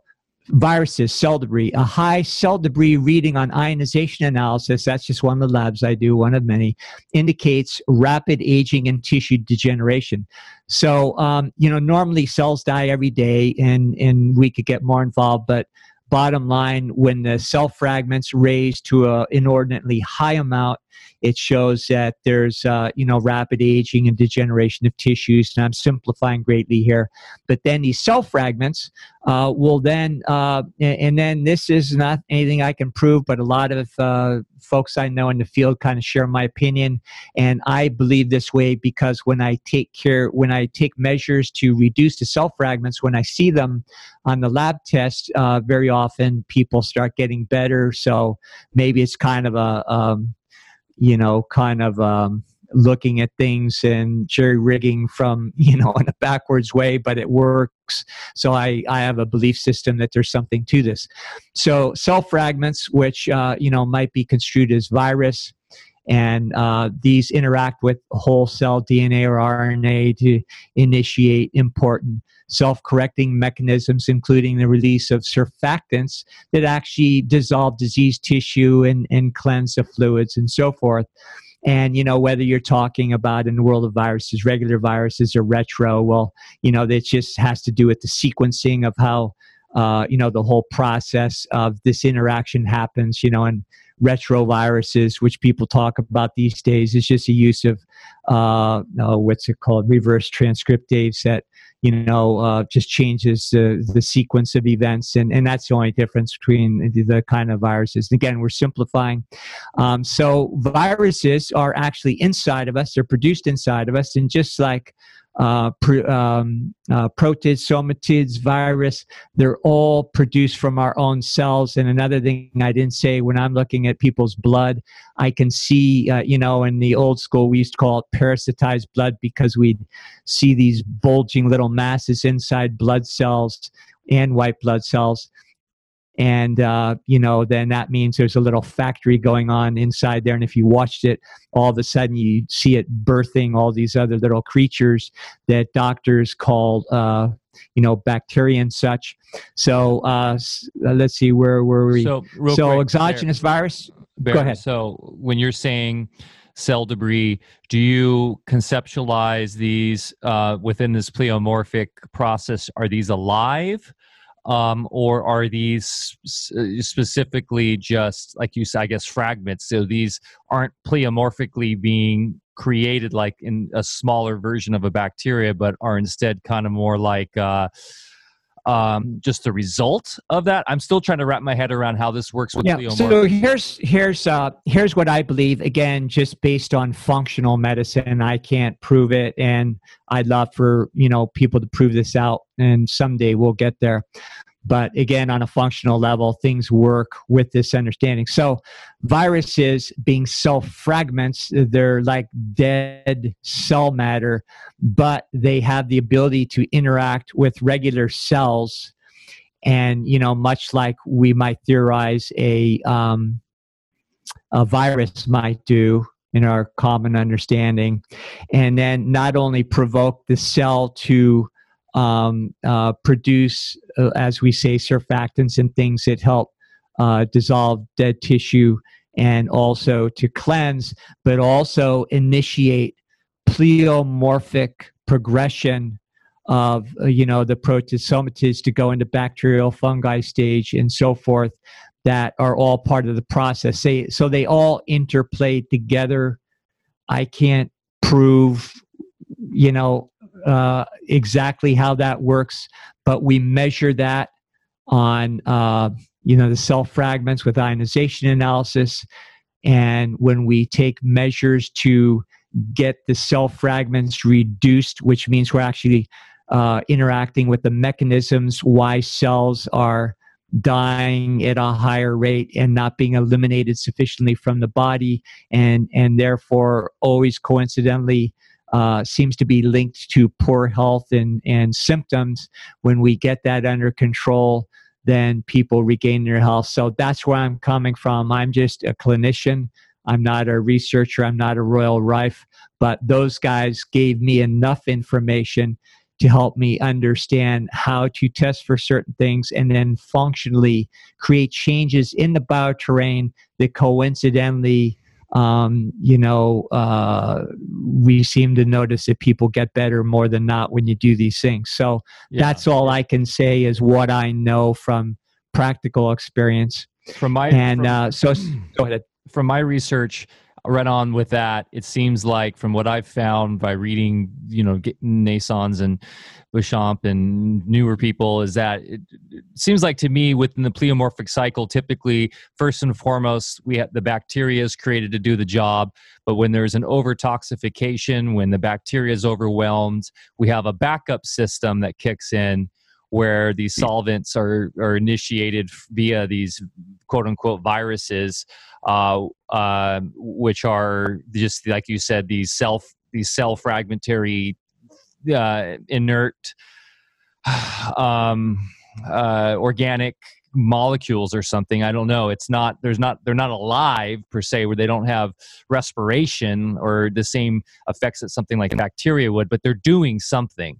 They're doing something that's been sent there to clean up. Yeah. And, when we say not alive, well, that's another discussion. A rock is alive. It may not be walking around or breathing, but a rock is a energetic vibration of elements that are coming from a level of consciousness that is absolutely alive. So, we have to redefine our entire reality to really understand things. So all the next points are things we've already talked about. I finished with a little treat the body, not the disease statement. The study of anthroposophic medicine, which I've been very involved with for a long time. Homeopathic miasms, which get into root race consciousness. Asian medicine and waveform physics will further enlighten practitioners to the true nature of human ecosystems and the origin of what we think of as disease, while opening new vistas for treatment and the advancement of humanity. And that little paragraph there, anthroposophic, homeopathic miasms, we could get into Samuel Hahnemann and how he understood the three classifications of miasms were the basis of all disease as we think of it, and they just differentiate in different forms from the three miasms. And to understand that, it's a huge discussion, but it all fits together with anthroposophic, with waveform physics. And the problem is we're not taught any of this in school. So, to our audience out there, you don't have to be a genius to understand these things. It's fascinating study, and the truth will set you free. It set me free as a physician. It allowed me to help many people along the way that I wouldn't otherwise been able to do. Maybe created a career that wasn't quite as lucrative as it could have been, and always having to watch over my shoulder. But, I wouldn't change a thing for a million years. So I think we're good, Michael. Why don't you take it from there? Wow. Wow. Do what we can.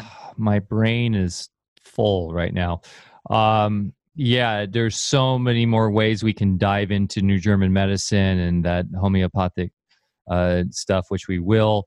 Let's do a couple of the questions one from the Peanut Gallery, and then also two, and we're already running up on 2 hours already, but that's okay. We'll crank through this. So, understanding that environmental impacts on the terrain are what cause quote unquote disease, not the quote unquote germs outside. Well, and this relates back to everything being inside. So what they say is, when I say they, I guess I'm saying like mainstream science, medical establishment say that these viruses are basically these little microscopic microbes that connect to a specific disease symptom, and that they can exist outside. And that, for instance, with the current COVID scare, they're saying this thing can live on a piece of plastic or something for up to 7 days. Some have said 14 days. I mean, it just shows how they know nothing, because they're saying something different every time. But how are they saying this? How are they proving this? Are they proving this? knowing what we've talked about, how can they get away with saying that there is this virus that's on a piece of plastic that if you touch and then you somehow get in your mouth or something, then will go in and give you COVID-19? And how can a protein survive your gastric juices? How can it get past the microbial defenses on our body surface that, the microbes outnumbering, the trillions of cells in our body, about 10,000 to 1. And, one of the reasons why microbes are so problematic in their pleomorphic progression in hospitals is because we're constantly sterilizing everything, washing our hands not just with soap and water, but with these disinfectants that then kill all the natural defenses that would normally keep more violent strains from progressing to that level. Let me give you one more analogy just to kind of wrap this up and then go with the next question.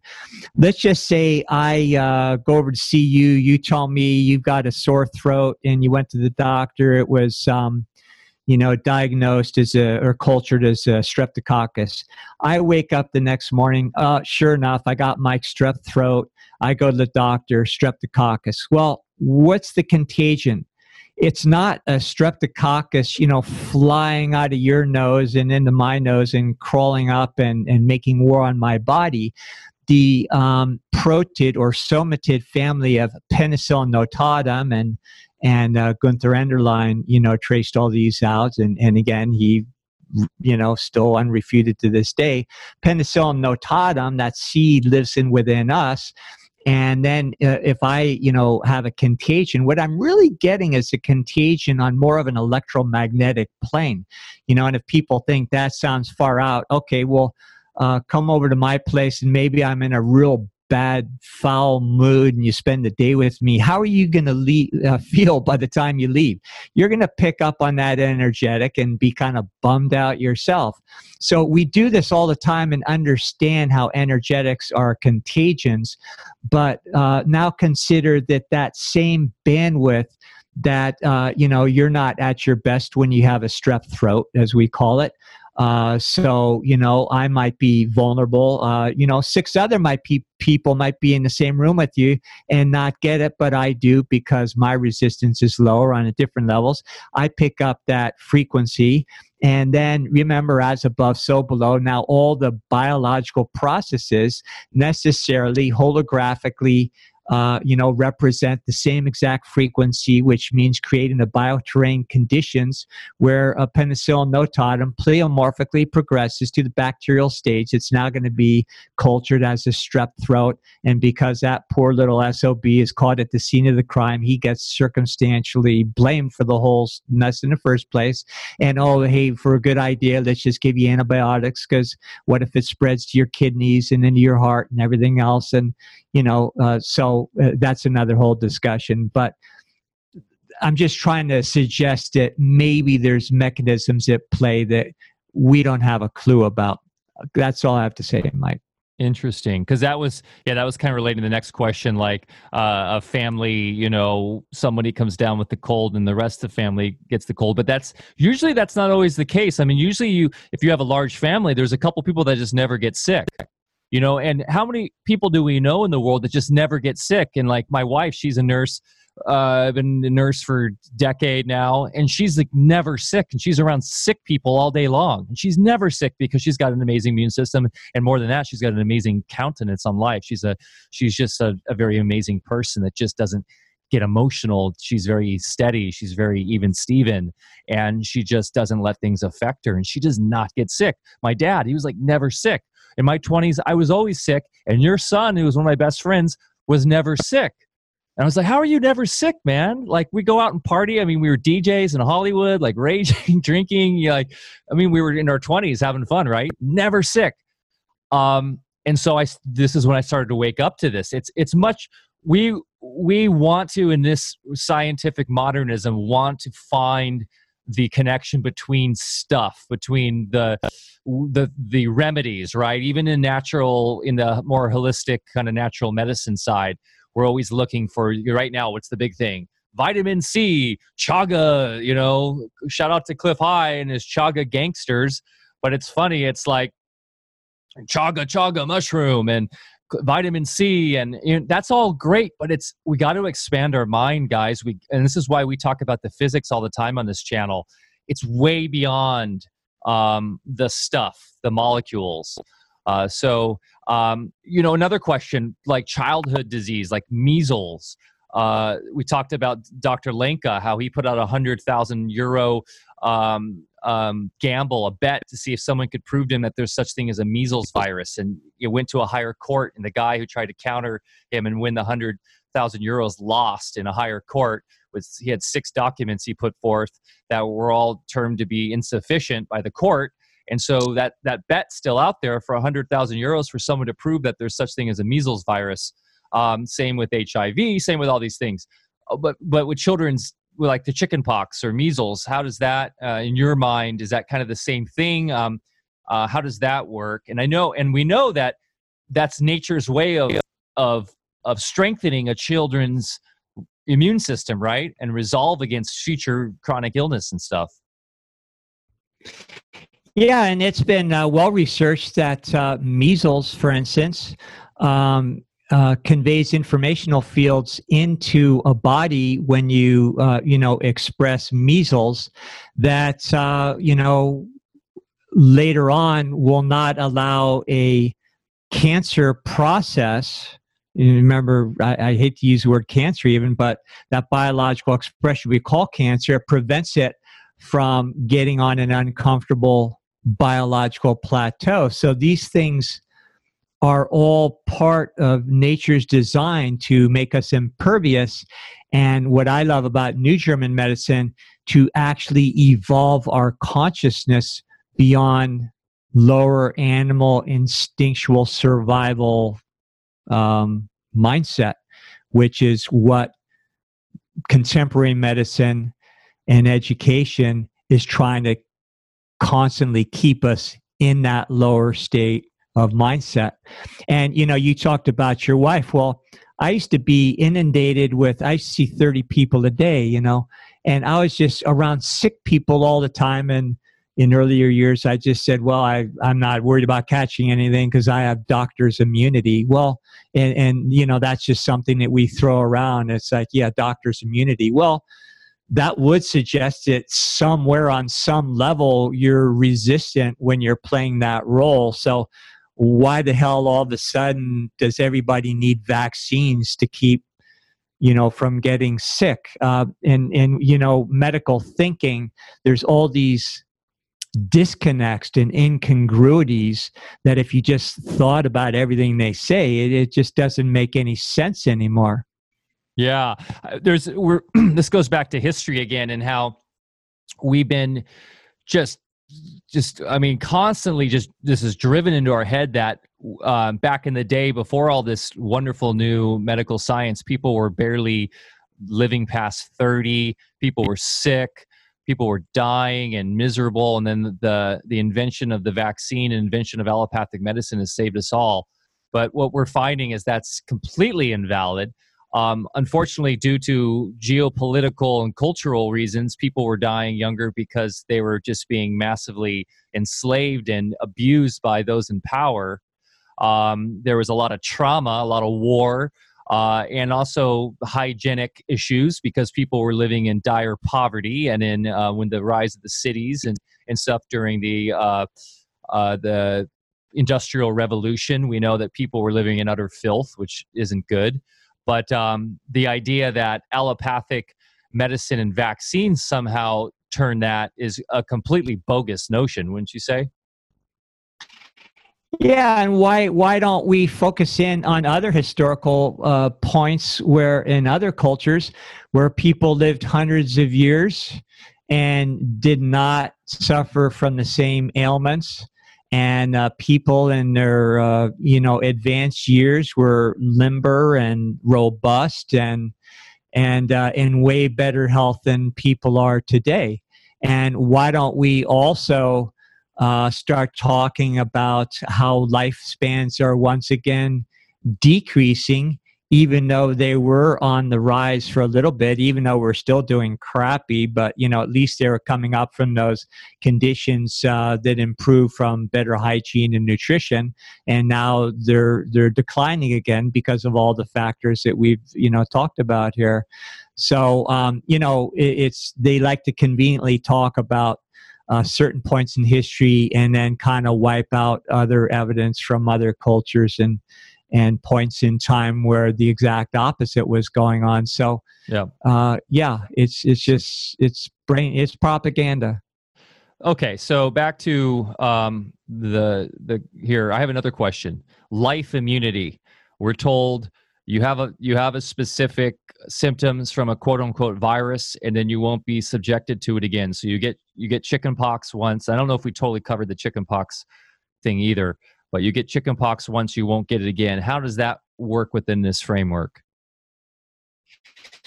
Well, these microbes are intelligence. It's pure biological intelligence and part of universal design. And if they, just like in your computer, you download a program for Photoshop, you have the intelligence that you don't have to keep downloading the same program every day. Biological intelligence is actually operating on a much more fundamental level, and there's no need for the same interaction with that informational field. It's handled. So yeah, you could call it immunity, but there's something much more profound going on, and that it's an interaction between the intelligence of your ecosystem and that particular microbe that gave you the download in the first place, that then sets you up for better health and not just health. There's other informational fields that increase our bandwidth of perception in other ways as well. So, with that interaction, there's no need for that same interaction and that same process that we would describe as symptoms. Very interesting. Another question. I'm just throwing these out because I know we're coming up on time here. We like to keep it around 2 hours. So how do we? Another thing that people bring up, like with polio, for instance. Polio is always the big one my mom brings up. God bless her. I love her to death. But we've had some fun arguments on this stuff. But polio. So how do we explain worldwide symptoms like that? Same with, Spanish flu and stuff, which we could do. I love Spanish flu because I feel like I got a good handle on that. But polio, and this also, excuse me, comes into kind of the definition, the defining of the symptoms and reusing past quote unquote disease, like the CDC and WHO are great at this and creating new rules and new names for things that already exist. I personally think that's what they're doing an amazing job right now with COVID. Kind of rebranding the flu and using these tests as a way to kind of drive home the fear factor of it, when really it's just kind of like, it's the flu. Like, we know people die from the flu. Millions die every year from it due to that, as you were saying, the biological plateau issue, right?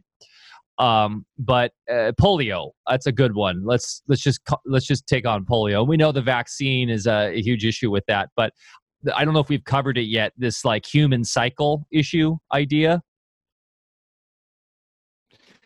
Okay, so polio is a great one. First, you have to understand that humanity is seamless with nature, and it's a uniform field of intelligence. Just like the cells in the body, I was amazed when I was studying in Guyton's physiology in, medical school. There are experiments that are done where if one cell was subjected to certain interaction, they could determine that every other cell at the same exact moment was aware of what was going on in that one cell. And there's trillions of cells. And I used to sit there, I'd read that, and it's like my mind was blown. It's like, wow, there's something going on there. How does everybody know? Well, how does all of humanity know, how we're all feeling? Like lately, even if you aren't watching the news, people I know that live out here, and there's, none of us have TV out here, and most people don't keep abreast of things with the internet, but I'll talk to them and they'll go, wow, something's kind of creepy today. It's just kind of off. Something's weird, So we all are communicating in ways that we don't understand. Now, just when accumulations of toxins and things happen in your body that require a pleomorphic progression of organisms to initiate a cleansing that then we call strep throat or whatever you want to think of, there's also times when the collective has been subjected to certain neurotoxins, we'll say, or other kind of toxins that are building up into the collective herd, and therefore there is a group immunity response that we call polio, as an example. Now, when I was a kid, that's what was going on, going back to the 50s. And what was happening there's all sorts of poisons and agricultural poisons that were being used back then, things that pregnant moms were subjected to that have all been outlawed since, but they were collecting within the herd, within individual bodies. And then when you go back to principles that Samuel Hahnemann understood when he described things like miasms, you see how there can be a triggered biological response, just like Dr. Hammer in New German Medicine described on an individual basis, but now it's happening within the herd. And then you have the outbreak of certain things. And if there's a particular toxin that's affecting predominantly the nervous system, then you're going to have these responses that, we then label as a disease such as polio. And then, of course, the polio vaccine didn't fix a thing because the collective was already on the other end of the biological response. People were no longer getting polio as they did for one little brief moment in time. And then, Dr. Hammer said, remember, it also starts with an assault on the psyche. So do you not think that on some level of your being, if you're being subjected to neurotoxins, that somebody inside there isn't perceiving it as war being made on the body or as an assault, and that on a level of the psyche is going to trigger within the herd common biological expressions, pick your disease terminology, that will then all of a sudden seem epidemic at a certain time. So now it ran its course, and that was expressed. And humanity always gets over these periods where we have a group poisoning, or for instance, like Rudolf Steiner said, back in the early 1800s, how electricity was the beginning of the end, and he didn't see anything yet, but he said it would be the downfall of humanity. Well, then, in those time periods, you have things like Spanish flu and things. Now, I'm not saying that's the only cause, but, there's a mass herd epidemic, and people through that expression come out the other side. They survive it and don't express the same symptoms, but they also, as a herd, aren't as healthy as they used to be. And the same thing with something like polio. And because polio was becoming non-existent at that point, of course, they come out with the vaccine and say, oh, we cured it because it's not around. No, it was already not occurring, but now you have an outbreak of other neurological expressions, specifically because of the vaccine, and some of those symptoms weren't happening anymore, and these symptoms were just overt polio. A lot of them were what we call meningitis and different expressions, based on the same kind of exposure to the vaccine. So does that kind of reframe it in a way where we could imagine how epidemics can occur? Now, there's a little bit of understanding that we need to draw from a lot of old school thought and some of the great minds that understood these things. But it's all very logical when you realize we aren't little isolated, just like the cells of the body are not isolated. They have a group mind. Humanity, we are each a cell within a larger body of humanity, and we will express things collectively as well as individually.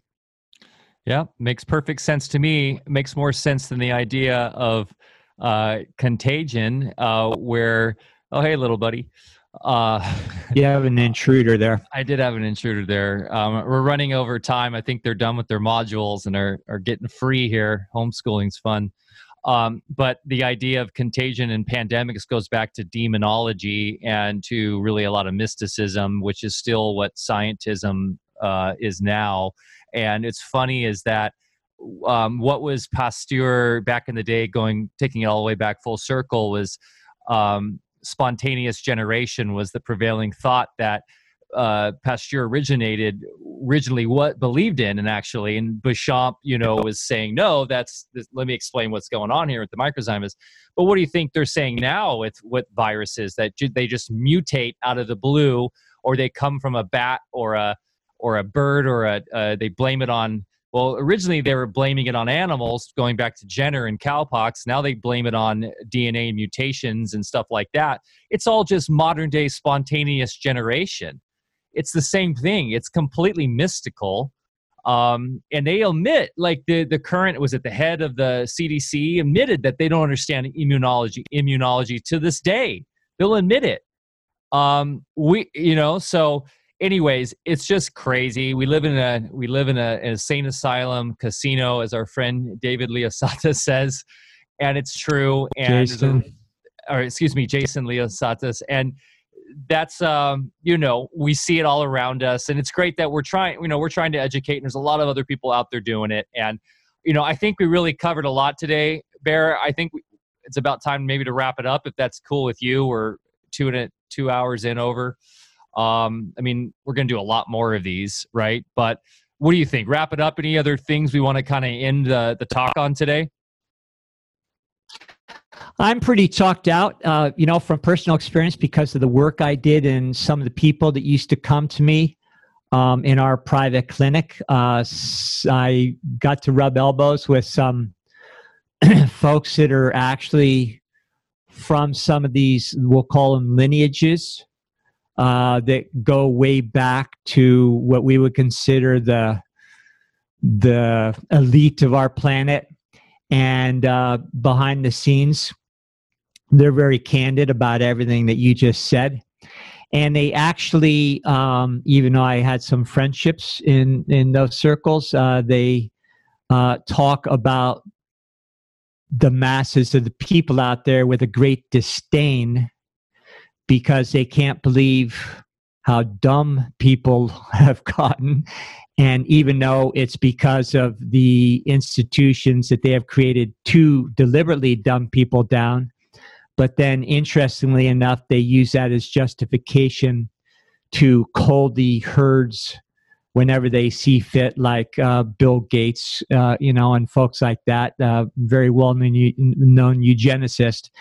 And, so we're in a peculiar place. I remain extremely optimistic, even though I believe we haven't seen anything yet.